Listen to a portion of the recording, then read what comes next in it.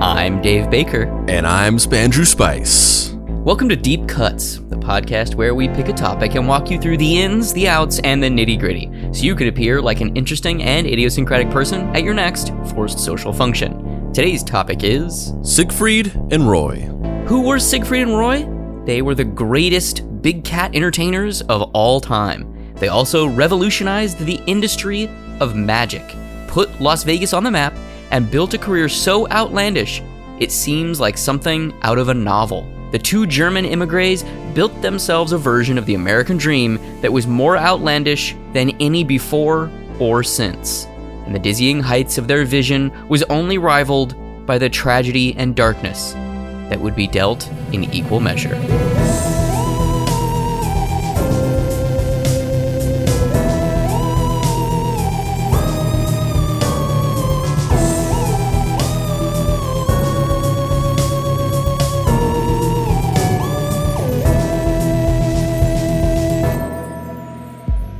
Act 1. Enough hairspray to drown an adult panda. Ambition is a hell of a drug. It's something that once you get a little taste of, it can ruin your life. It propels you to do great things, and also is the ultimate downfall of most. Siegfried Fischbacher and Uwe Ludwig Roy Horn are inarguably the two single most successful big cat performers in the history of putting on shows involving big cats. Siegfried Fischbacher was born in Rosenheim, Bavaria, Germany, on June 13th, 1939. His mother was a housewife and his father was a painter who, during World War II, was a prisoner of war of the Soviet Union. Interested in magic from a young age, in 1956, at roughly 17 years old, he moved to Italy and began to work in a hotel. Uwe Ludwig Roy Horn was born October 3rd, 1944, in Norderham, Oldenburg, Germany. His mother was a factory worker, and his biological father died during the Second World War, while his stepfather was a construction worker. His family became friends with the people who ran the Bremen Zoo, giving him access to animals from a young age. Roy's first animal ward was a cheetah named Chico. He left school very young, roughly around 13. Soon after, he gained a job as a waiter on a cruise ship, which is where he met the man who would become his partner, Siegfried. You know, I just gotta say, I was on the phone earlier today, as a matter of fact, talking about I was setting up an appointment for a doctor thing, and they're going through and asking all these questions, these just like routine questions they have to ask for like the insurance stuff. And they're asking like, you know, have you ever had this kind of disease? Have you ever been diagnosed with this? And, you know, if you have to say, you have to answer it, because if there was a thing that if you did have some kind of disease or whatever, it would make your insurance worse or whatever fucked up bullshit goes on with our insurance in the United States. But then they start asking all these questions of like, have you ever, have you ever gone skydiving? Have you ever gone mountain climbing? Have you ever gone like deep sea diving? All these questions, and it's like no. And it's just like, as you're answering it, you're just like, man, like I am fucking boring. I'm gonna get the best insurance ever because I'm a risk-free asset. And then you're reading this and you're just like, my God, like Roy's just like, all right, I'm going to go to the zoo and wrestle with this cheetah, and then I'm going to be on a cruise ship. It's like, by the time he was like, at 13, I am the little 13 boy from Bavaria, and my best friend is a cheetah named Chico. Like, what? He just did crazy. He did crazier shit by like 17 years old than I have still done to this day. Yeah. It's fucking insane. It really is. I mean, both of their lives are kind of like that. And I think that's something that's really interesting about them, which I'm sure going to talk about at length. But the idea that they were both from kind of very quotidian working class backgrounds, and then due to the circumstances surrounding the Second World War, had a fear of mortality instilled in them, like from the jump, where they were just like, we could die at any second. I guess let's go out and live life to the fullest. Fuck it. Let's have sex and play around with the cheetah. Like, yeah, for real. I mean, I think I didn't even think about that, but I think that's totally it. You know, the growing up in like at the tail end of the war and living in post-war Germany, where it's like where could we go? Like, we can't go down any more than this. Like, we already just lived through like the fucking just apocalypse. So fuck it, let's do whatever we want. Yeah, it's really impressive. On one level, it's really impressive. On another level, it just is like, it feels like you're tempting fate at every turn. Like I feel like there's a way that you could probably achieve the same things that these two people achieved and take like 30% less risk. But maybe not. Maybe that's, you know. I mean, I think for sure. But as to your point, you were just saying, I think that's kind of built into it, is like, when you've lived through such trauma, you just don't care as much. It reconditions your perception of what risk is, because it's like, fuck it. Like I saw some of the worst shit I've ever seen. Completely life-changing, traumatic bullshit. My life was in danger on like a daily basis. There was always fear of a bombing in our city. There were bombings. People that, you know, there was friends and family members that I knew that were just killed in explosions. It was a casual thing at some point. Like, who gives a shit? Yeah. So before we move on, I just want to talk briefly about, like, I think prior to doing the research for this episode, my understanding of Siegfried and Roy was like, I think I thought they were magicians, maybe. And I knew there were cats around, but I didn't know that Roy was a big cat trainer and Siegfried was a magician, and they teamed up together and did stunts where Roy would walk around with cats, like lions and tigers, and Siegfried would make them disappear or cut them in half or make them levitate. Like, I don't think that I knew that. I mean, I was aware of who they were. Obviously, I knew the, like, showmanship, the kind of, like, flamboyant fashion, which, quite frankly, I really like. I think it's really cool. Oh, yeah. I mean, yeah, we'll talk about that later. But, like, the set design alone, it's, like, some of the coolest shit I've ever seen in my life. Yeah, it's fucking amazing. Did you know that they had more clearly delineated roles? What was your experience with them? Were you more familiar with them than me? I think maybe a little bit more familiar with them, but number one, so I think the delineated roles and the fact that it was like, what, I'm a magician and I'm a animal trainer and like animal whisperer, and we're gonna combine these skills and make this unique thing that never existed before. I think that's really cool. Like that immediately, just that information alone immediately made Siegfried and Roy much more compelling to me. Yeah, it's like if Harry Houdini and Caesar Milan teamed up. Yeah, for sure. I love that you didn't laugh at that. You didn't even give me the chuckle. You were just like, "Yep, checks out." Listen, man, when you've read some of his fan mail, you can't think about him the same way. That's true. You have to explain that though for the listeners. What does that mean? Well, you've given me the key to the Boy Genius PO box so that I can check it, because you're too lazy to do that, and that was the thing that Andrew did, and you know you're not going to do it now. Yep. The Deep Cuts PO box, as it turns out, happens to be the former PO box of Caesar Milan. So I have stacks of Caesar Milan's fan mail. Every time I go to the PO box, it's just Caesar Milan's fan mail. There's nothing for us. And the best part is that you're not making this up. Like, this sounds like a bit that we would do. The only thing I'm making up is having read the fan mail, because I have not opened it, because that would be a crime. Right. That's a federal crime. You would never do that. But no, so that was really cool to find out. I think I knew a little bit more about Siegfried and Roy than you, but very little. And yeah, I mean, actually, I'm a fairly big fan of magic, or at least I used to be a lot. Like when I was a kid, I wanted to be a magician. Like that was one of the things, that was one of the obsessions that I got off on. Like I did magic shows in my backyard, where like I made flyers and passed them out in the neighborhood, and like had like actual like neighbors come and see magic shows that I did. Did you have an assistant, or was it just you? No assistant. You gotta have friends to have an assistant. That's true. Right. Yeah. But, yeah, I mean, and in terms of like magicians, like I wasn't the biggest magic head in the world. But you know, I liked, you know, like David Copperfield, Penn and Teller, The Amazing Jonathan. I bet you love The Amazing Jonathan. I like The Amazing Jonathan. All right. Very, very tragic the way he died. But you know, I watched a couple of his specials, but I wasn't like a huge fan of his. I wasn't a huge fan of like the comedy, which is actually kind of leading into what I was going to say. I wasn't a huge fan of like the comedy thing. I really just liked straightforward magic. Have you ever been to the Magic Castle? It was great. Yeah. I enjoyed it quite a bit too. But all to say that I never got into Siegfried and Roy, really. I mean, I was obviously very aware of them. They're kind of just a household name. But I always thought of them, I guess incorrectly, as like they weren't really magicians. The magician aspect of it was kind of more of a window dressing thing. And that in reality, kind of the way that Amazing Jonathan is. He was a magician. He wasn't a pretender or a charlatan.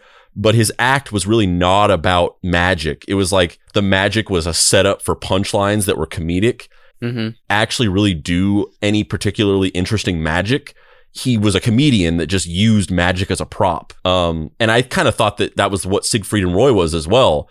My interpretation of Siegfried and Roy was that they were kind of just an animal stage show where like they were supposed to be magicians, but in reality, it was just kind of like choreographed animal stunts and things like that, which I wasn't particularly interested in. And it's only now kind of realizing that that's not the case. It was actually kind of this hybrid of legit traditional magic and like animals being incorporated into the magic. And really extravagant shows, like tons of dancers, crazy set design. Like I like I said, going into this, I was just vaguely aware of them in their cultural standing, but I'm way a fan now, especially after learning about like how weird their relationship was. And like I don't know why I assumed this, but I always just assumed that they were just like an out gay couple who like hung out with lions. That's kind of what I thought it was too. Like I said, I thought that the show was just kind of like, it was magic light, but in reality, it was just kind of like animal stunts. And they just like were on stage with like tigers, like running around and stuff like that. Like that's kind of what I thought it was. I'm way more into it though, with how dark and fucked up it is, and how the fact that they like lived together for like 40 years, but like never really confirmed or denied anything, which is very sad on one level, and also kind of interesting to me on like you don't need to have other people define you. Like just be your Liberace lion tamer self, man. The secret origin of these two men is quintessentially Freudian. Siegfried claims that his home was not a loving one, and that his father never even spoke to him until one day he did a magic trick. Siegfried claims, "What's the deal with all these tigers?" The tiger bit me, Jerry! He bit me in the face! Siegfried claims that his home was not a loving one, and that his father never even spoke to him until one day he did a magic trick in the house, making a coin disappear, and his father, in shock and amazement, uttered, "How did you do that?" This dark and twisted motivation spurred the two performers in more ways than one. They literally and metaphorically incorporated this trauma into their act. In the book, Mastering the Impossible, they wrote, "It was then that we began to delve into our childhoods. There's a powerful link between our reality and our magic. For our reality, even at its darkest, is the source of our magic." That sounds like a joke of just like, oh, he's doing a funny voice to read this, but like that's literally the narration in this movie. Literally sounds like that. It's an impersonator. It's like an impersonator that's doing like a kind of not good impersonation, and it really sounds like that. Let's listen to a little bit of the Behind the Magic special. I think it was a Dateline or a 2020 special, Behind the Magic.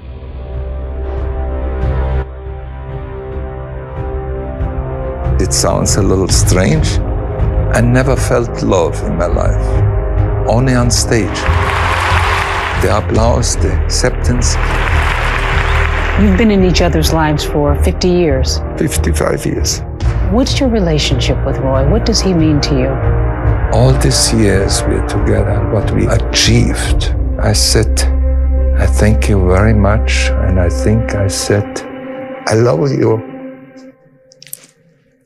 So, and he says, if I would have to do it again, I would do everything again the same way. I regret nothing. Siegfried and Roy are the ultimate showmen. They set Vegas on fire.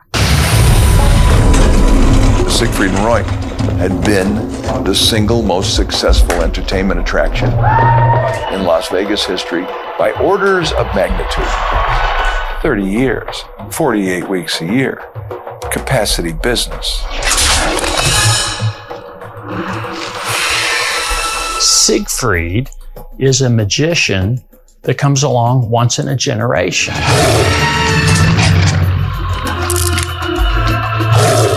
Always designing and creating new illusions, magical feats that had never been tried before. When I see the wonderment in the eyes of the audience, and when the performer and the audience became one, it's very gratifying. Roy is the big animal lover. That's what brings him to life. That is Roy literally bareback riding a fucking tiger. Like a pro. He had no fear of living, not fear of loving, and no fear of giving.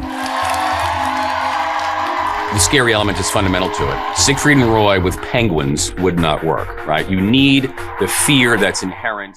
I don't know. I would watch Siegfried and Roy with penguins. That sounds pretty cool. Roy was always bigger than life. True magic begins with reverence for the circle of creation. Creation. Siegfried is the one who has to say, how is this going to work? Now, please, one time out my life. I'm right here. Siegfried often says that he by himself would be not enough. It's never enough. And Roy by himself would be too much. I get that good feel, it's never enough. But to me, it's like thunder and lightning. The Siegfried and Roy story is the American dream story. It's pretty inspiring to think that you can come. Siegfried, he kind of sounds like a middle ground between Arnold Schwarzenegger and Werner Herzog. You know what he sounds like? Siegfried sounds like the second person in line to play a Bond villain. You know, like so sometimes those Bond movies, like they have like superstars playing the villains. And sometimes they've got like, you know, the guy from World Is Not Enough, the English guy who played not Rupert Murdoch, where you're like, oh yeah, that guy. He's one of those Bond villains where you're like, oh yeah, Siegfried. Hello, Mr. Bond.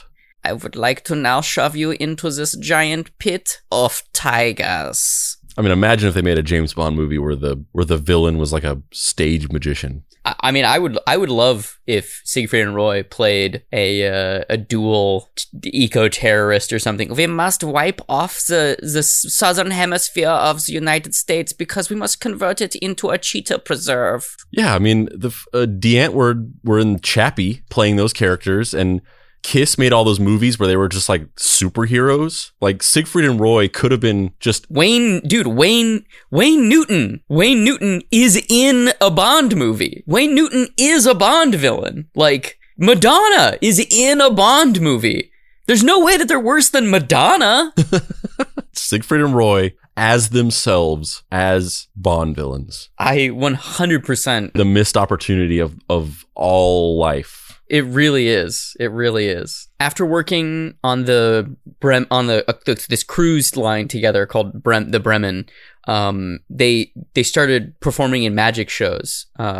Basically, Siegfried was on the cruise line as a magician, and Roy was there, and they kind of became friends. Roy was like working on the show as like a hand or a behind the scenes person at first, and then it's so crazy. You can't even believe that it's real. But when Roy went on this cruise line when he was 17, he smuggled his pet cheetah onto the ship. Which, first of all, you have to say that, like, when he was working at the zoo, the cheetah that he befriended, Chico, he just, like, took it. Like, he's like, this is my cheetah now. Like, and then he had it on this cruise ship and was just like hiding it. And then Siegfried was like doing magic shows, and he was like, hey, did you like the magic show? And Roy was like, it was all right, but it'd be cooler with a cheetah. And Siegfried was like, yeah, I guess that's a weird random thought, but sure, it'd be cooler with a cheetah. And then he's like, come here for a second. And then he just like went into his room and there was just a cheetah. Just a full-on fucking cheetah hanging out. I can't even imagine, like, can you imagine what that would be like? You're like 20 years old, 17 years old, however the fuck old Siegfried is. You've got your first like touring magic show. You've like your first real job in your career. You're on a cruise line. You're away from your family, but you're like, I'm doing it. I'm pursuing my dream. You meet this kid and he's like, yeah, your show was cool, but like cheetah? And you're like, yeah, right. Like you've got a fucking cheetah in your room. Okay, kid. Okay. Come back to my room and I'll show you this cheetah. And he's like, is cheetah code for something? All right, let's go. They go back to the dude's room and it isn't code. It's a literal live cheetah. He's like, oh my gosh, that wasn't code. And he's like, oh, but I still want to fuck. No, it was. Cheetah is code for fucking, but I also, in addition, have a cheetah. In fact, I completely forgot about the cheetah whenever I said that. I was, I opened the door and I was like, oh, I said cheetah and the cheetah. Oh, I see what he thinks. Yeah. But so basically from here, they start performing together, right? They start doing a magic box trick, where you put something into a box, the head's showing. Oh, the thing disappears. What? Oh my God, that's crazy. And like they do that with the cheetah and they have an act. And that's when Siegfried and Roy is born on this cruise line. Which is kind of, I think that's really interesting and kind of cool. I like the idea of, a lot of times there was a documentary that came out on Disney Plus about the Beatles, which was directed by Peter Jackson, and it was like this multi-hour, multi-part long documentary about the making of the album Let It Be, and basically how the whole thing was just like they agreed to do this like stunt where they would like write an album in a warehouse in a couple weeks and then perform it in some big filmed concert that would become like a movie. I like that you're explaining this like we all haven't watched this. Like I don't even like the Beatles and I watched all 9 hours of this thing. There's people that don't know who the Beatles are. I'm doing it for you, Trey Thornton. That guy, that listener, Trey Thornton, I love that guy. But I can't really imagine what it would be like to be like a recurring weird supporting character in a podcast. You know what I mean? But yeah, so this documentary that a lot of people have seen except for Trey Thornton. And there's a particular moment where John Lennon hasn't showed up. He's just not there. And it's like early in the morning and Paul and Ringo and George are just sitting there, and George and Ringo are just kind of like doing nothing, and because they kind of don't care, but Paul is like freaking out because he's just like, we gotta fucking write an album, like what's gonna happen? Not unlike the process of like that whole documentary was weirdly cathartic and relatable because it was basically just writing the musical episode for Andrew. Yeah, yes, for Andrew. But there's a moment where he's sitting there and he's kind of like just messing around, and then over the course of this one shot, he starts out messing around with this song, and it's just kind of like nothing. And then over the span of like a couple minutes, whatever it is, somehow hits upon Get Back. Like he figures out the chord progression, and then he's like messing around with a melody, and it's like completely different, and then slowly it becomes the melody for Get Back.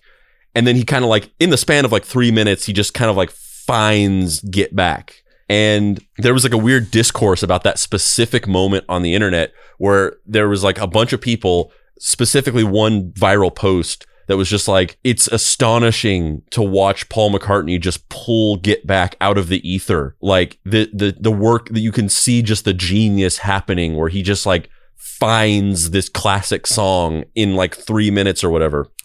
And then there's like a counter pushback to that where people are just like, the Beatles the Beatles fucking suck. They're just like a basic band. They're not that cool.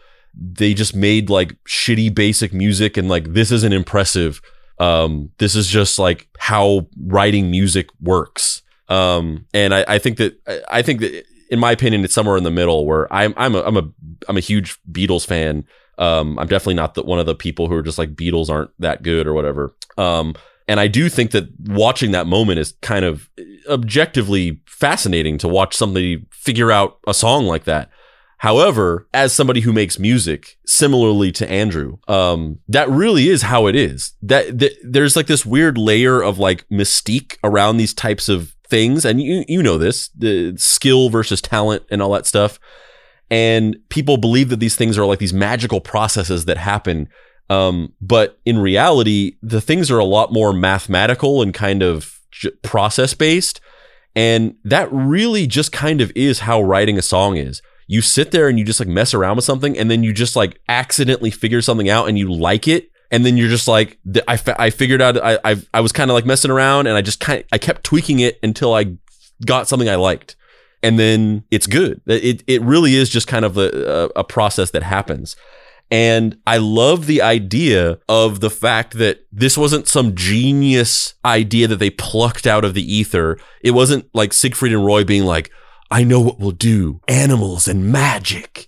And it also wasn't some like Hollywood executive like pitching ideas and, you know, throwing out millions and millions of ideas until they hit upon the golden ticket. It was neither of those things. It was literally just like it was like circumstantial. They were just like, we're in this ship. You have a cheetah. I'm doing a magic show where I'm making things disappear. It's just the logical conclusion of what we would do.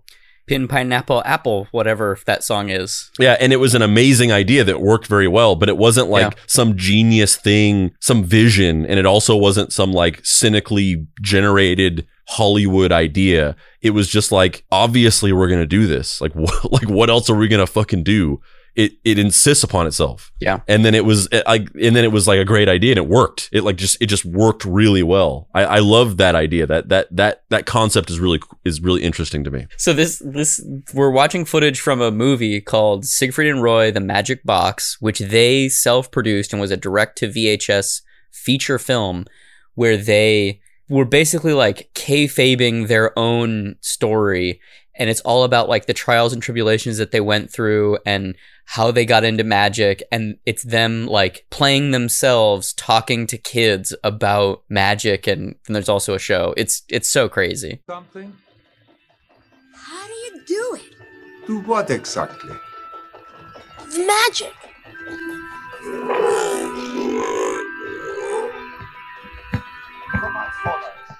Roy's just standing there holding a fucking tiger. Deep within us all, the child remains alive.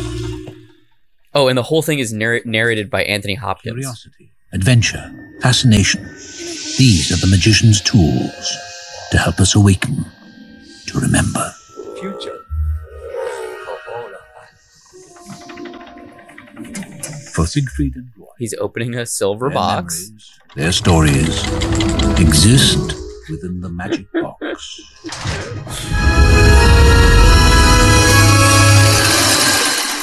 Yeah, dude.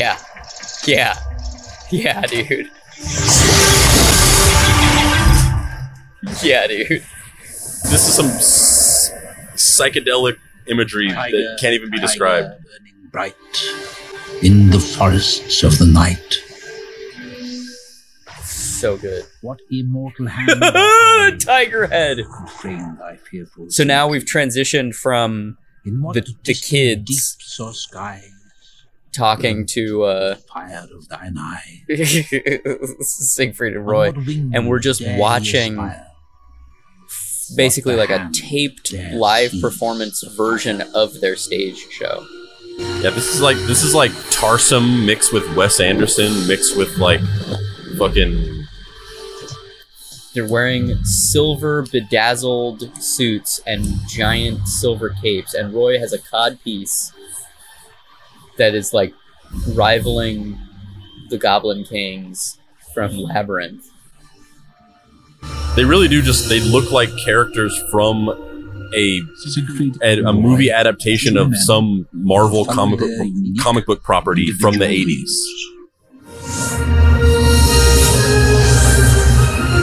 They're entertainers who have performed live feats of magic for millions and millions of people. Like this is just fucking amazing. Like I don't even care about them doing magic.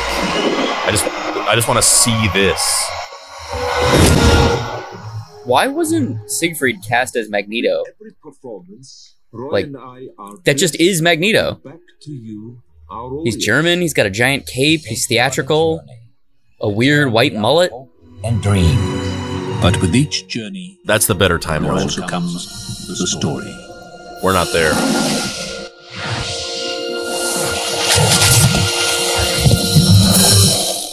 This footage is amazing.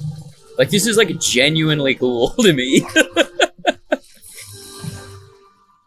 In the timeline where Siegfried played Magneto in some 80s X-Men movie, that there no pandemic happened there. God. So that's where we're going. That's where we're going, right? We're going to the land of Siegfried and Roy ruling the world, but right now we're still with them as performers.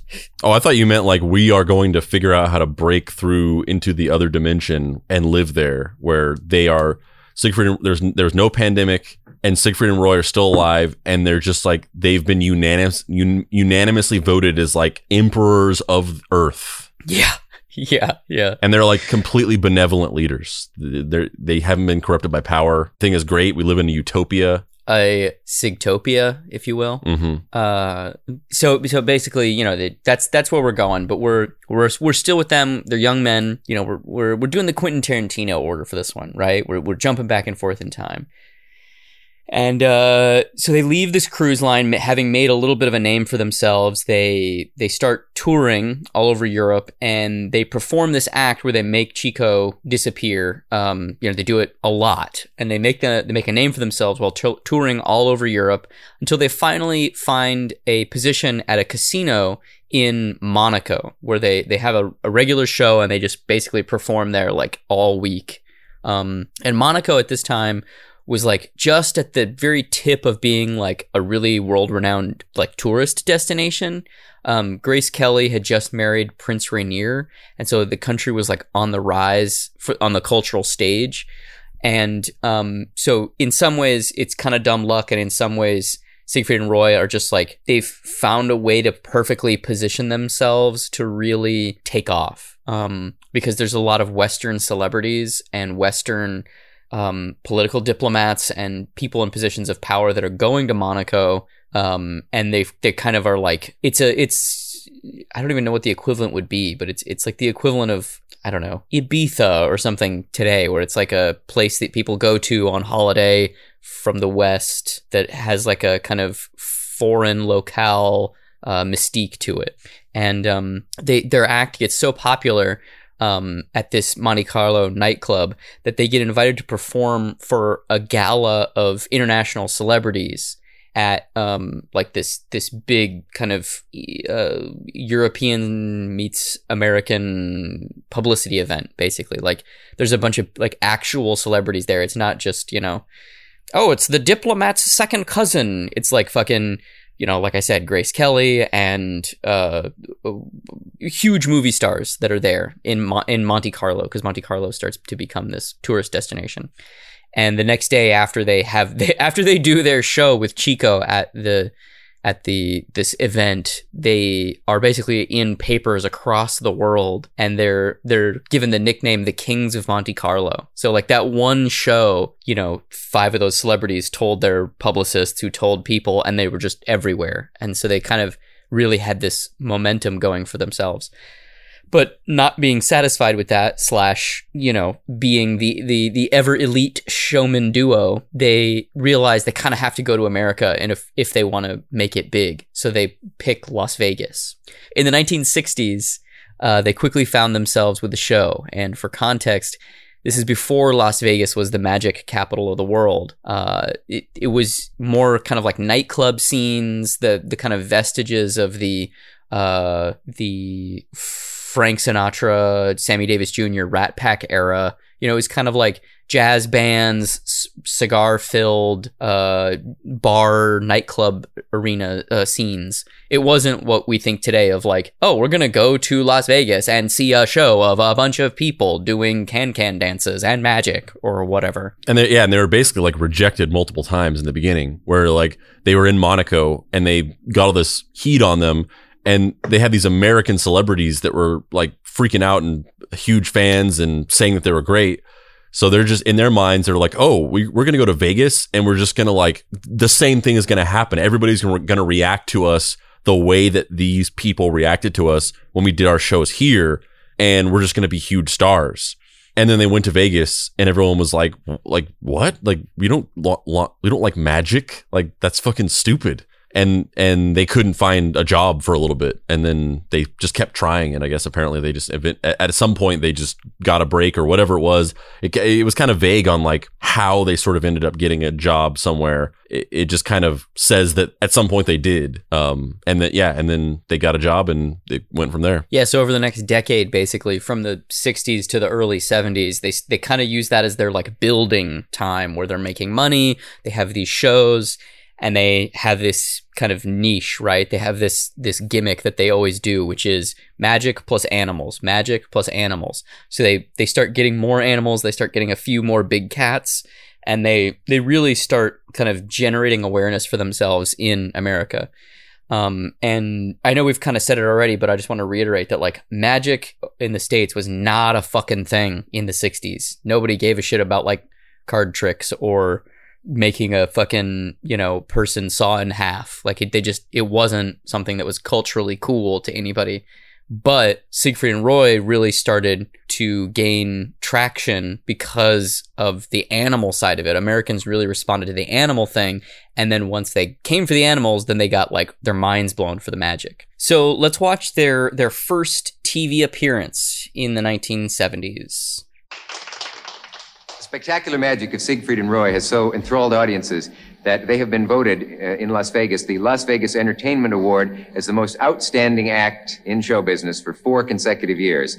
They have a breathtaking act. It features a 5-year-old African lion, a 650-pound Bengal tiger, and a snarling 2-year-old Black Panther. And tonight our cameras have been permitted inside the MGM Grand in Las Vegas, where in a special live appearance you will now see the 2 superstars of magic, Siegfried and Roy. That was Dick Cavett doing the intro. Truly the most Cavets of Dicks. Siegfried and Roy looking very 70s out. They're clipping handcuffs to Roy's hands. Oh man, they're so 70s right now.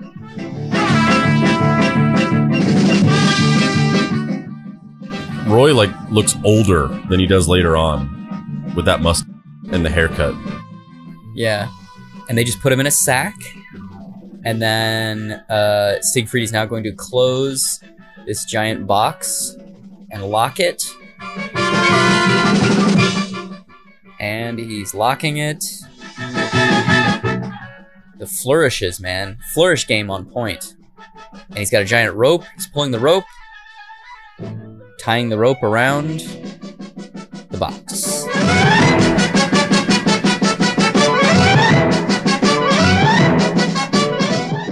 Now he's gonna pull a little thing, whatever the fuck that thing's called. It's got this shower curtain-like structure. Oh! And now Roy has appeared! And Siegfried has disappeared. Roy was in the box and Siegfried was on top of the box. He covered himself and then Roy appeared in his place. And now Roy is opening the box. And I think we know where this is going. Yeah, I think so. Wow, his movements are so dramatic. He's doing it with his whole body. Wow.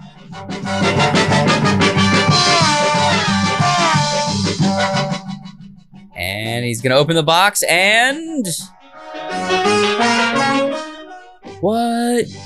Siegfried's tied in there and he's handcuffed. How is that possible? And he's got a different jacket on.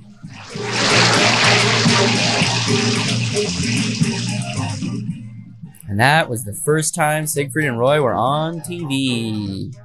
Another thing about this that might not be immediately obvious to anybody, just given context and time, is at this point in the 70s, in addition to the idea of incorporating animals, the speed of their magic was unprecedented. Like nobody was doing magic with this like sort of like stunt like feel, really big movements and really fast tricks that were kind of a part of the appeal of the trick is just the rapid fire nature of it.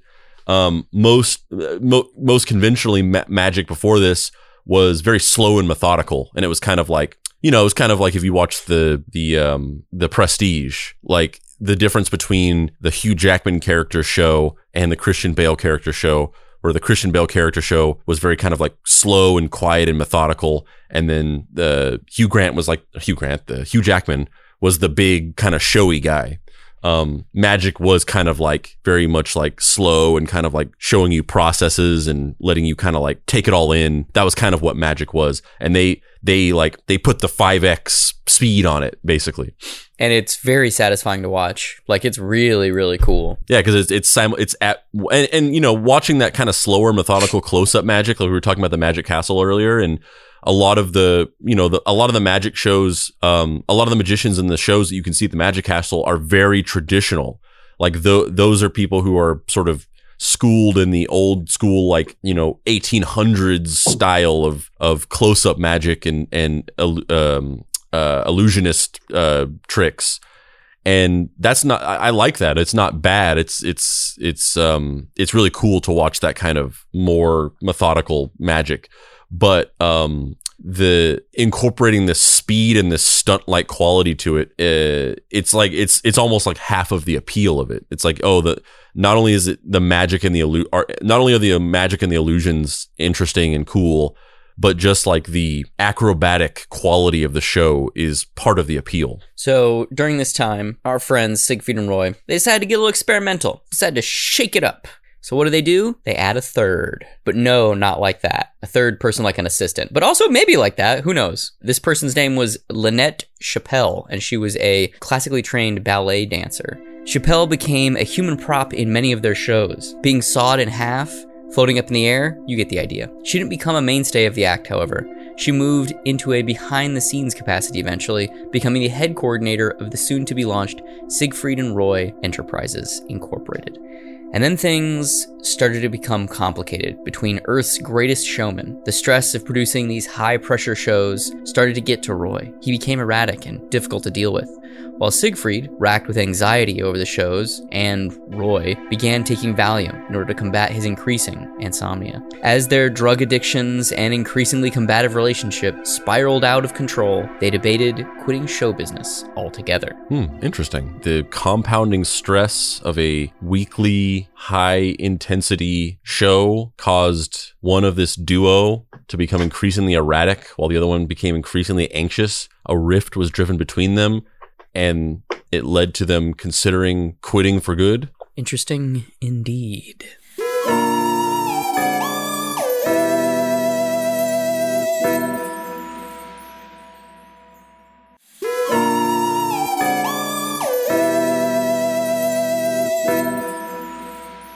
Act 2, So You Want to Be a Lion Tamer. 1989 was the year everything changed for Siegfried and Roy. Steve Wynn, the Las Vegas media mogul, decided to build the Mirage on November 22nd, 1989.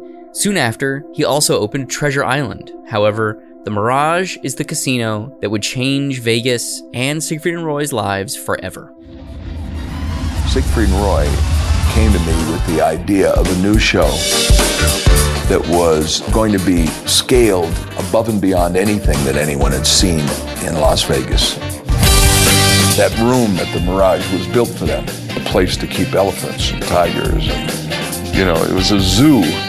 The equipment that it took to do the illusions, the staging devices, and other paraphernalia, very, very elaborate, very tricky. It takes a lot of money, I'll tell you that. It's probably the most expensive show ever in the history of the world at the time it was built. Over $30 million. Giant animatronic dragon. Big money to spend on a theater, but on top of it, Siegfried and Roy were making a big salary. They inked a deal for $57 million over 5 years. At the time, it was the biggest contract anybody had ever signed in Las Vegas. We get the set designer, John Napier, who did all the Andrew Lloyd Webber musicals, Starlight Express, Cats, and Miss Saigon is a star of set design. When we finally got him and we talked about the show, what it's supposed to be, and they say, how I can do a show when there is no script. I say, we are the script. I had to create a series of small and large vignettes. I love your energy, Siegfried. That doesn't make any sense, but I love your energy. So it was a sort of... I'm on board. Of Marvel Comics and Wagner. Nothing sums up my interests more than somebody saying it's like a mixture of Wagner and Marvel Comics. I'm like, I say what? That's pretty accurate, honestly. Yeah. Even down to the fact that, like, I'm not joking. In that concert footage of Siegfried and Roy from the Magic Box movie, the costumes they're wearing and just their general look, they look like characters from one of those like comic book movies in the 80s, you know, Masters of the Universe, or like just it looks like they could have come out of that movie. Yeah, but it's way better because they're gay. Like, I'm really genuinely kind of surprised that I haven't been interested in them in the past. I don't think I knew that they were this cool. Like, I'm so like, oh man, I feel like I've fucked up my entire life. Like, these guys are so amazing.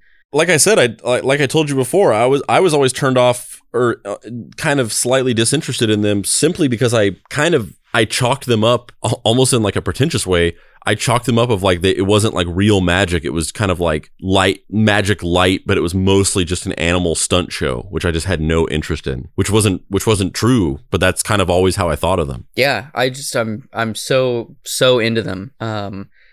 So if you couldn't tell from that clip, the basic aesthetic is like it's a Broadway musical, a magic show, and a rock concert all rolled into one.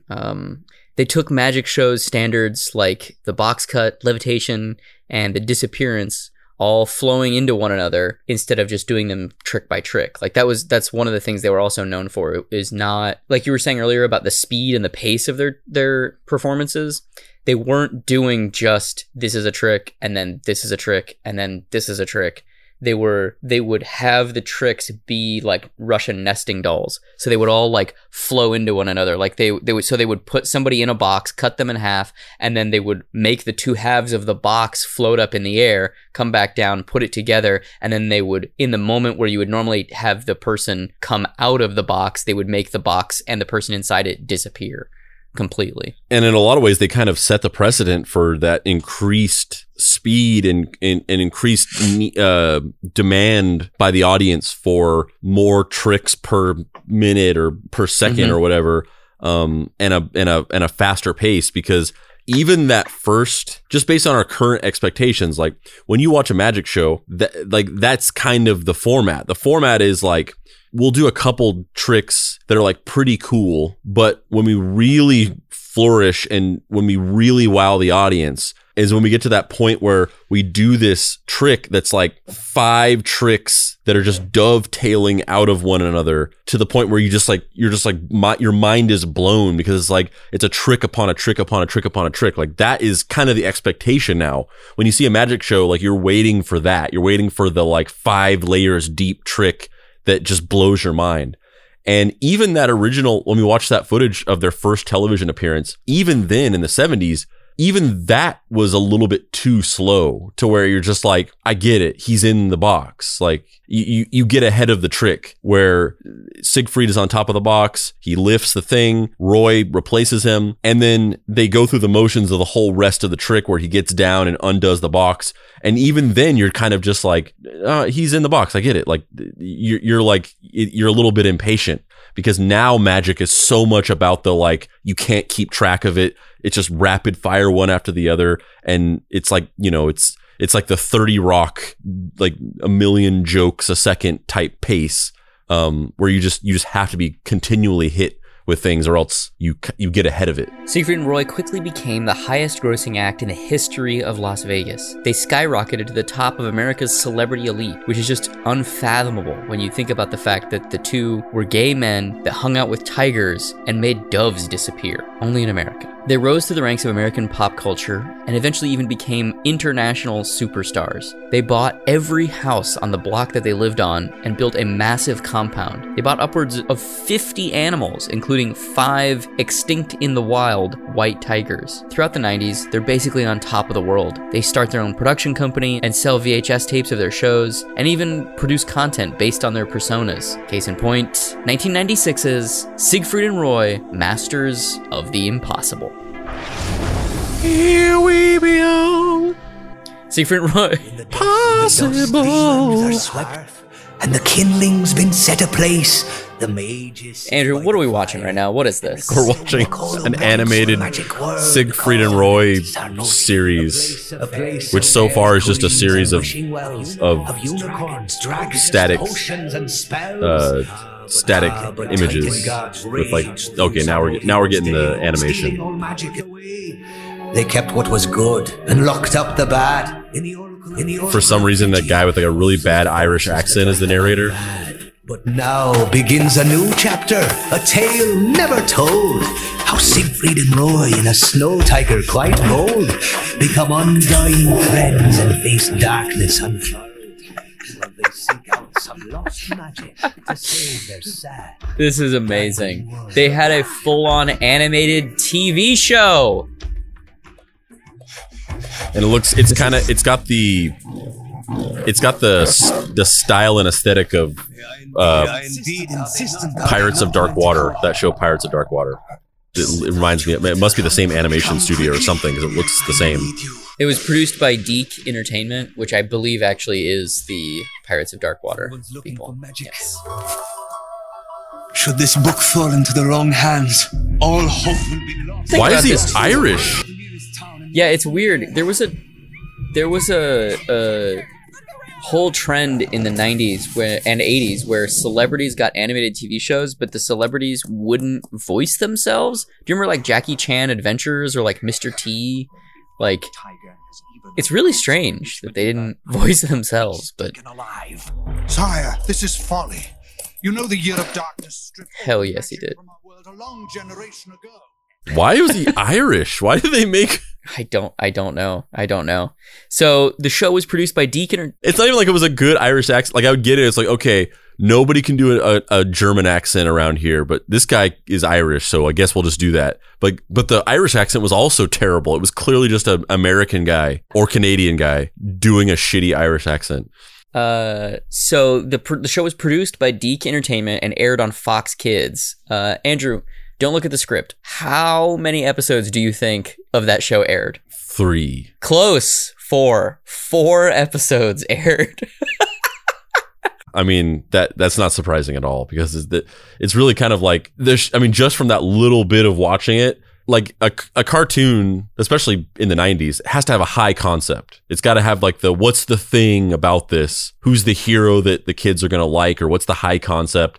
Ninja Turtles, like they're ninjas. They fight with like ninja weapons, and they're mutant turtles. But like the high concept for Siegfried and Roy is that they're like magicians that like do crazy magic with animals or whatever. But the show had like, it's not like a superhero show. There's literally, do you remember the French animated show called The Magician that aired on Fox Kids?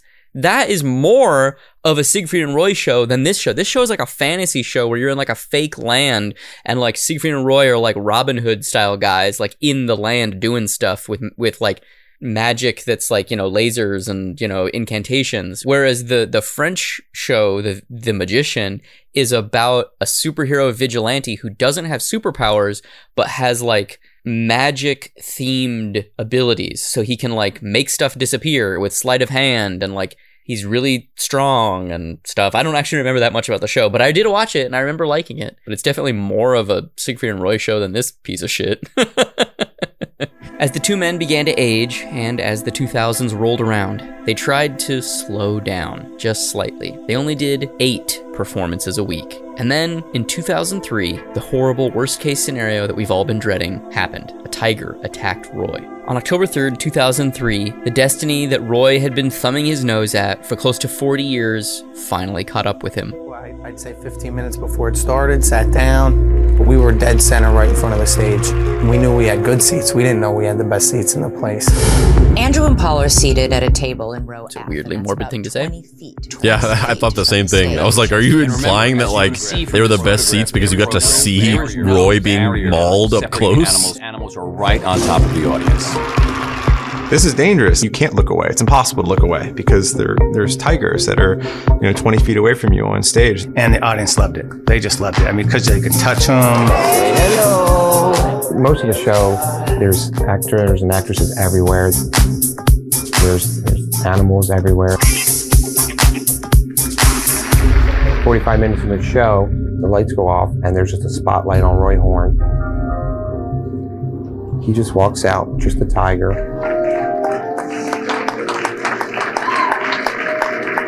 And he introduced the tiger. This is Manticore, and tonight is his first appearance in front of an audience. And then said it was the tiger's first time on stage in front of an audience, which we have since learned is part of the show. They say that every time. It's a little gimmicky thing to make the audience feel good and that they were special to be at that show. Someone you like? When, Manticore is doing the show every night. It's a little showbiz, a little white lie, we might call it. In any of these illusions, timing is everything. Roy kneels down, say hello to everyone, puts the microphone in front of the animal's face so that the audience can hear the animal growl. Then Roy stands up, the tiger jumps up, puts his front paws on Roy's shoulders, and gives Roy a kiss. When Roy introduced the Manticore, and he does his things, what he did 150,000 times. For some reason, this time, Manticore comes out and he misses his mark on the stage. Now, there's a lot of disagreement as to what happened next and why. And there is tape of the incident, but the hotel has steadfastly refused to release it. The one thing that is clear is that night changed Siegfried and Roy forever. What happened was the animal got confused. Manticore got confused. I've been in a situation where a tiger is confused as to what he's being asked. And that particular night, something was different in Manticore's brain that then said, not tonight. And Roy gave him a tap on the head, which is a secondary command to obey. And the animal reached up with its mouth and took Roy's hand and pushed it away. The tiger reached around to the right and grabbed his right wrist. I saw that. And I immediately thought that didn't look too good. It kind of nipped at his hand. And he smacked at it. Once the music abruptly stopped, These CGI recreations. They're amazing. I sensed something was wrong. Roy knew that this was completely off script. This was way out of line. So Roy knows what you always do is you distract the tiger. So he took the microphone with a soft rubber tip and he hit him on the side of the head. Which you could hear because the microphone was on over the PA system. The sound was just so loud. Pow, pow, pow. At some point, the tiger has to decide if he wants to listen to this person or not. At that point, Roy fell over the right front paw of Manticore on his back. He fell on the stage. He fell on stage. And then, of course, I saw, oh my God, Roy is in trouble. Big trouble. Because while nothing has ever happened before, Manticore is a 400-pound tiger, and he has Roy completely at his mercy. So basically what happens from here is Manticore lunged out at Roy and then bit him in the neck. And it severed an artery, and Roy was paralyzed from one half of his, the right half of his body was paralyzed. He almost bled to death. And he straight up almost died, which is just on one level shocking and surprising. and on the other level, completely expected, you know? Yeah, the number one, maybe I'm wrong, maybe they still do things like this, but one of the things I thought, like watching this footage and stuff, is like, I feel like they wouldn't do a show like this now, where there's just like these tigers just like out in the open, no barrier between the audience. Like the safety protocols for things are much more strict and regulated now. And so, like you said, it's like, it's almost kind of crazy that it never happened before. It wasn't some horrible accident. Like from the 60s to 2003, there was never any serious, nobody ever got hurt or killed. That's almost the surprising thing. Mm-hmm. Yeah. And it's surprising that it was Roy and not just like some shitty tourist with like a flash camera that like scared one of the lions, or, somebody backstage who was shitty and was not Roy. Because like the other thing that's so crazy about this is that Roy and Siegfried, they lived with these animals. Like the animals lived on their compound, which is just like almost unthinkable. Like it's so hard to comprehend what it would be like to just wake up every day and be like, I'm going to go have my cereal and hang out with a puma. Lucky Charms. You want some Manticore? But people do it though. I mean, if anything, we saw that it's definitely not. Sugar Smacks, which have now been renamed to Honey Smacks to remove the stigma of feeding sugar to children because of the woke snowflakes that would put up gates in front of our show for the tigers to separate them from the audience. Spantrew, are you saying that's a good thing or a bad thing? I'm not sure. I'm saying me as Roy, I'm not down with the woke snowflakes. Oh, okay. All right. Cool. Which is also another cereal that I eat. Woke flakes. Yeah. A hearty bowl of woke snowflakes. But this basically like fundamentally changes their lives, man. Like Roy they stop performing. Roy takes care of, or Siegfried takes care of Roy for the rest of their lives. That's like so heartbreaking and so beautiful and so touching that they really were yes, it was an act, but also like they really cared about each other, and he like was his nurse for the last like 20 years of his life, or 16 years, whatever it was. So the last video that we're going to listen to today is going to kind of be about how Siegfried and Roy processed what happened with Manticore and how deeply their kayfabe goes.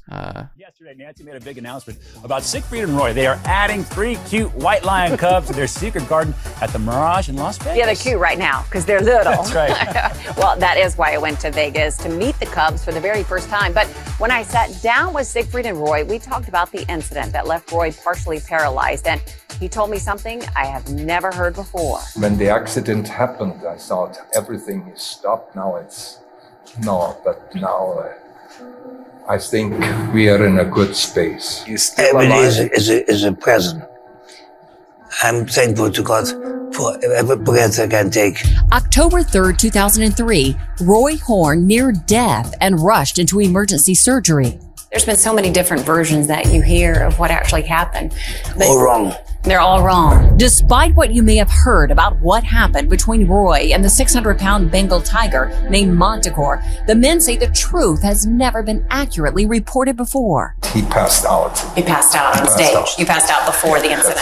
I got a stroke when I fell down, and I seen the blue eyes still looking at me. I thought, now what happened? So he did what every cat do when she has a litter. He picked me up by the neck and put me to the side before like a mother safe. with a cub. Oh yeah, he took care of me. He said my artery is absolutely blessing because that's release the blood pressure. Otherwise you will be brain dead. You're saying the doctor's saying that had Manticore not relieved the pressure, you would not have lived? Yeah, it could have been vegetable. Then I had the operation and to release the pressure of the pain, which he took the whole top of the head off. And during that time, I had 3 more strokes. I died clinically 3 times on the operation table. Wow. But you're still here and kicking. All right. Roy maintains an amazing attitude, and he never blamed Manticore for what happened. Manticore passed away just about 3 months ago. And my brother. Your brother. I know you've actually called him your blood brother. Oh, yeah. He had my blood and I had his blood. The accident impaired Roy's ability to speak and walk, and he's never regained full use of his left side. But he and Siegfried persevere in their life's mission, helping to save rare wild animals from extinction. Meet these three adorable... How much of that are you buying? How much of that are you believing from our boy Roy? Yeah, well, I mean, I don't think that's true at all. It's actually, it's interesting because, the kayfabe for sure. It's the sheer kayfabe of it all. But also, it's actually kind of touching because, really what it is like you have somebody like Roy who, as we've explored so far in this episode, he is this ultimate animal lover, and you can it's debatable whether what they were doing with these animals was ethical, and maybe just keeping all these animals in captivity and putting them through these shows or whatever. Like maybe it wasn't the best thing to do. From a animal cruelty perspective. I don't know. Maybe they had some crazy safety protocols and everything was above board, and even PETA is like, yep, we sign off on this. I don't know. I haven't looked into it too much, but aside from that, like we explored this whole time that like Roy he had this connection with these animals. He loved them almost more than anything in the world, and he formed a bond with these animals at a time whenever he was alone and didn't have anybody else, no real human connection. And he formed this bond with the animals in place of that. And this bond was for a lifetime.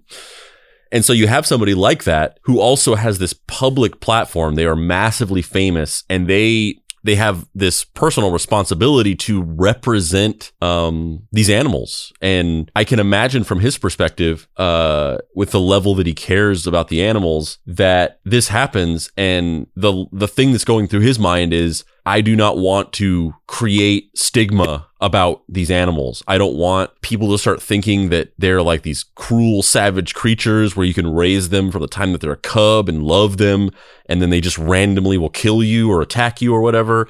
I don't want to create this fear. I don't want to create this stigma. Whenever Jaws came out, it like increased the percentages of sharks that were killed. It created this fear of sharks that led to like increased like reports of sharks, which in turn led to like increased killings of sharks. And I guarantee you that was going through his mind of like, I have to do damage control as like this representative of these animals and these animals interacting with human beings. And this whole thing is this kayfabe crafted to be like, no, this wasn't an example of the fact that these wild animals should probably not be kept in captivity. And no matter how much you train them and work with them and live with them and love them, and no matter how much they might genuinely love you or care about you, at the end of the day, they have these inborn instincts and they're these massively powerful creatures. And it's just not safe to do this. That's not what happened at all. What happened was he saved me. I had a stroke and he saved my life. He was just trying to carry me like you would a cub. And because I'm not a tiger cub, it hurt me. But it wasn't supposed to hurt me. It was supposed to help me. And not only that, but also if he hadn't have bit me and stabbed my neck like that, I would have died because he released this pressure that needed to be released. The whole thing is crafted to be like, no, the opposite of this animal had this like temper tantrum, and as a result of being a wild animal in captivity, and it got confused and it lashed out because it's a wild animal and you just can't really tame them like fully at the end of the day. No, he was protecting me and he saved my life. And there's something touching about that, of just like the fact that he crafted this story and committed to it solely because he just did not want to create a stigma or like damage the reputation of the animals. Well, it also, I think there's a component of it that's that, but then there's also, I think, a craven, I don't want to look like an idiot.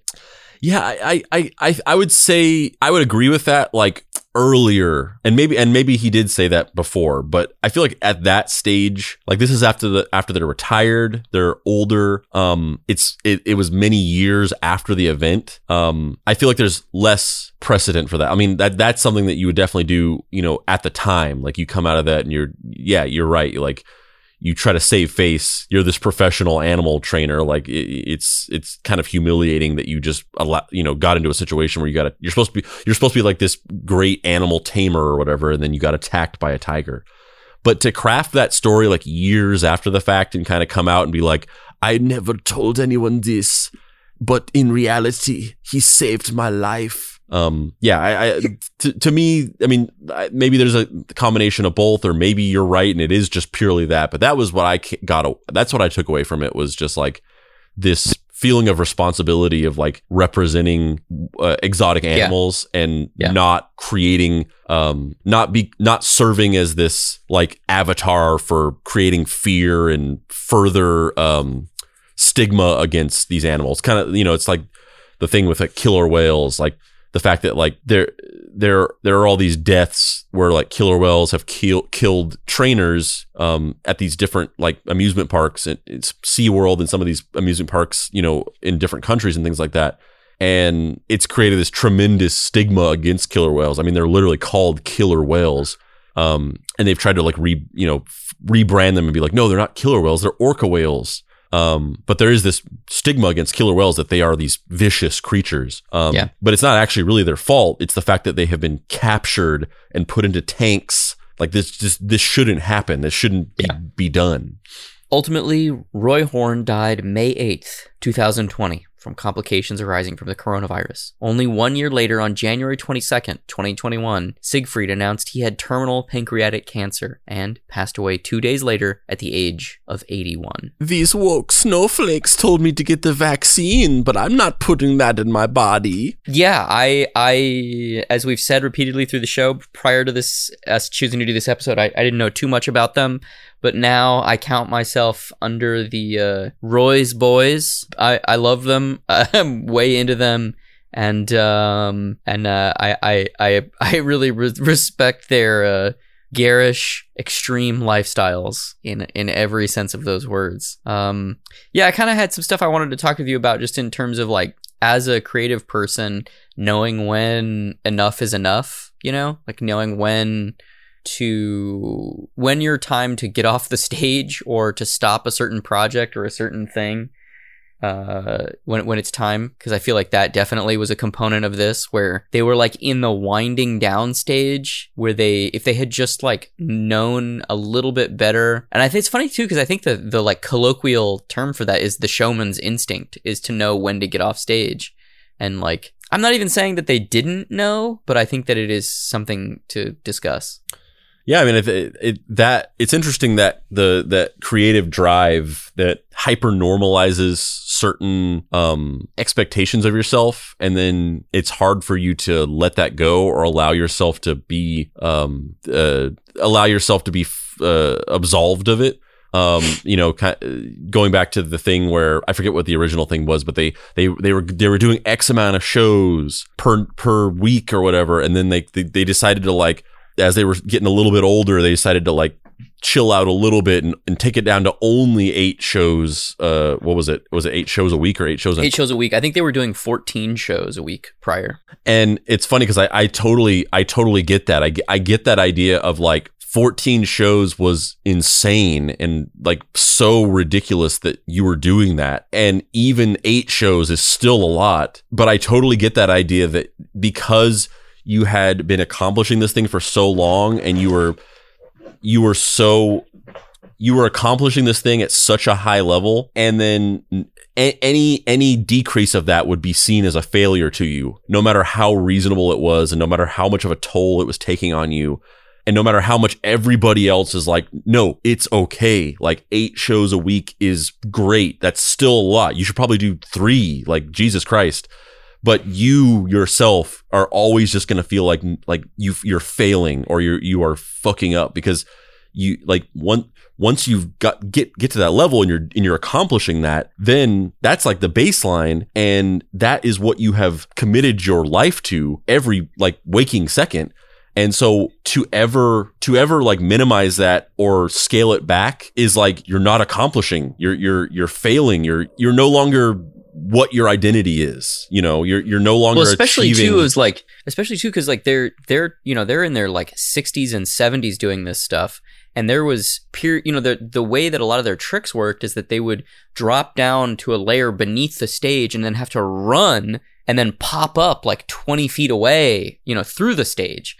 And like, it's hard to do that as a young person, let alone as somebody who maybe is starting to have a little bit of physical decline. Another thing that we hadn't talked about, which I saw in multiple kind of documentary things about them, is that they were both actually not that tall. So they wore 4-inch boots on stage, and then they had like 2-inch risers in their shoes hidden. So they were basically performing all of their stunts in stilettos. They were on 5-inch stiletto, basically. Yeah. And so they were doing all of these stunts on their toes for 40 years. That's crazy. So they both had like a bunch of knee issues because of that. And so they couldn't really do it, which is why they started. I think Roy had like 3 different knee surgeries, which is why they scaled down from 14 to 8 performances a week. But that's just wild. That actually, the topic of them on the heels and then also Roy's cod pieces.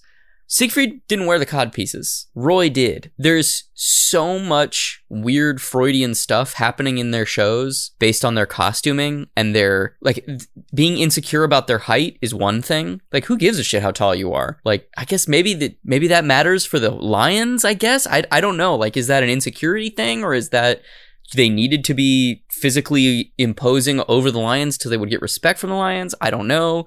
But like, Roy's cod pieces it's very apparent that he is insecure about something. I don't know what it is, but there's some stuff going on there. Yeah. I mean, and yeah, I think that a lot of people just don't understand the feeling of like that idea of winding down. Like this happens to everybody, but I think about this a lot, and I'm like, man, it would be so tragic to be like an athlete where you like the window of your career and your skill is like limited. You're just like, yeah, you're like a football player or whatever. And it's like, yeah, you can play for like 10 years or something. And then you're just like done because you've just like battered your body and you're like old and you just can't physically do it anymore. And that happens to everybody. But like with athletes, it's like way expedited. It's like you have such a small window of time when you can do the thing that you like spent your entire life having passion for and building towards. But yeah, for anybody, whenever you have that drive, like I think a lot of people just don't understand that, like, it's not just like, oh, I need to take it easy. It's not just like, oh, I'm getting a little older, I need to like, it's like you are like forsaking your entire existence. This is what I do. This is what I am. And now I like can't, I'm going to do it less now. Like it's especially whenever you get to this level, whenever you're doing an insane amount, these ridiculous shows that are so over the top and getting paid more money than like anybody in your family has ever even dreamt of getting paid. Yeah, that's just it's probably so devastating to deal with, coming to grips with having to like even think about like, oh, I'm gonna have to like stop doing this soon. Yeah, I mean, I feel like I've kind of made all the points that I wanted to make. Andrew, Spandrew, do you have any? Yeah, I feel like I've kind of made all of the points that I wanted to make. Spandrew, do you have any closing thoughts? Yeah, I mean, I don't know if this is a closing thought, maybe because it really is not. It's not like a summation or anything like that. But I was thinking about the aspect of their relationship and kind of just the weird dynamic that you see in all of the media about them, even from the more recent interviews, like even from the stuff that was like in like 2014 when they were kind of being like interviewed and like looking back on the accidents and stuff like that. Even in those, there's this weird kind of thing where it's like nobody is acknowledging that these are two gay men that are in like a long-term relationship. They say it in these like very vague ways, like your relationship, and even they don't like acknowledge it. And you can see that's from like years of just like being scared of acknowledging it and the stigma about it. Like they've built these barriers and these defense mechanisms of like the way that they'll dance around it and skirt around it because, you know, their whole careers, they've had to like not talk about it openly. And so you have all these interviews where just nobody's acknowledging this thing that's just blatantly, obviously true. But it's also interesting that you look back on it and it's like they were these huge, massive celebrities. And the same thing goes for like Liberace or Elton John, where it's like they're gay, but there's weirdly almost like there was less focus on that or less like there wasn't some big controversy around it. It was more like in this weird way. It was more accepted than it like today. Like these things with identity politics are so politicized that like when there's a lot more openness about these things, but there's also a lot more backlash against them. Like when somebody's openly gay in the public consciousness, there's all this backlash. And a lot of that is just purely politicization, where the reason why people are mad about these things is largely because they're told that they need to be mad about it because it's become such a topic of discussion that now people are listening to podcasts and watching things and they're telling them like, oh, like going back to my joke, like, oh, these woke people are trying to like force this stuff down your throat. Like you should be mad about this. And so people are like mad about it because it's like it's been manifested into reality, this idea that they should care about it and they should be mad about it. And weirdly, like there was less of that back then because it wasn't so politicized. But also, I think the key thing is the reason why it wasn't so politicized and the reason why there wasn't as much of a focus on it was because it was like, all right, fine. We've gone through decades of cultural evolution. And for a while we were telling you like you can't do that. If you do it, you're going to go to jail or somebody's going to beat you up or whatever. And you just can't talk about it. Fine. Like you can kind of talk about it. Like you can be out in the open and kind of, you don't have to hide it, but you can't, like you have to do it on our terms. Like you can't say it like explicitly. You have to like, even though it's two men holding hands with a cat dressed in full-on spandex with like crystal staves beaming light at everyone. You can't say it. That's what makes it even weirder because it's like, we love you and we're into this, but just don't remind us that you're gay. Yeah, don't say the words "I smooch Roy." Yeah, and we'll bask in the clear gayness of you and love every second of it, but we just don't want you to tell us that it is gayness. We just want to believe that it's some weird. That's such a good point though. Yes, I love the way you phrase that. We'll bask in the gayness as long as you don't tell us that it's gayness,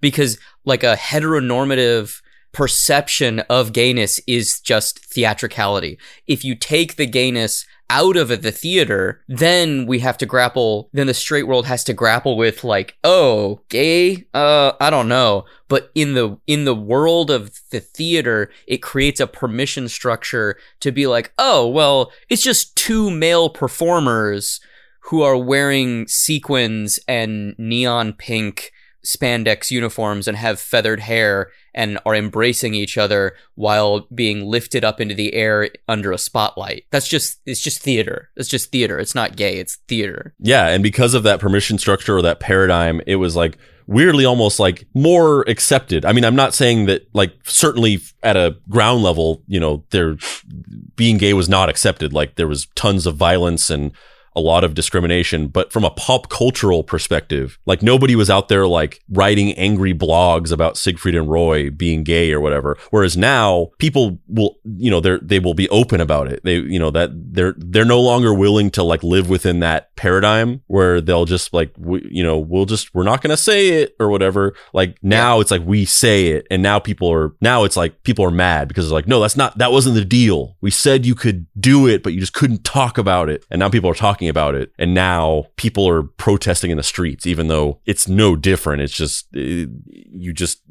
you've manifested a problem into reality that didn't exist for no real reason other than just it makes you uncomfortable or something to be confronted with it. And on that note, I'm Dave Baker. And I'm Spandrew Spice. You can find me online at heydavebaker.com. You can find my books Night Hunters, Everyone is Tulip, Star Trek Voyager 7's Reckoning, and Fuck Off Squad. Spandrew, where can people find you on the internet? You can find me on stage, surrounded by the most exotic of animals. Cascading around me are the lights and the billowing cloth that's flying around and encapsulating us and floating over us and creating a panoply of color. And I'm just in the middle of the stage wearing the largest codpiece you've ever seen in your life. Does the codpiece have an eye patch? The codpiece does have an eye patch. And honestly, you can't find me on social media. I'm not much of a social media guy. I don't get on much. I have a Facebook page that I mostly use just to talk in the Deep Cuts Facebook group. But in memory of our fallen friend, I guess you could go to dapricerights.com. And you can still buy Andrew's book, Deadbolt AI Private Eye. And you can also you can check the Deep Cuts show out by going to deepcutspod.com or following us on social media on Facebook at Deep Cuts Podcast. You can join the Deep Cuts Podcast Facebook group where we talk about the show and make memes, and Hilsmer's always in there just shitting on the listeners. You can follow us on Instagram at Deep Cuts Pod. You can follow us on TikTok at Mystery Treehouse. You can get some Deep Cuts merch by going to deepcutspod.com and clicking on the shop, or you can just go to bit.ly.com/deepcutsmerch. I think that's it.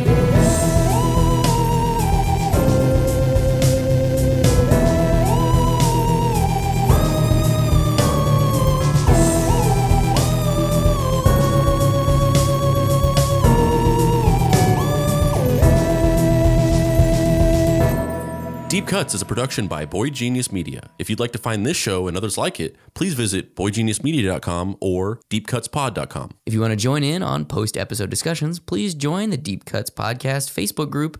Finally, subscribe to our YouTube channel for additional video content.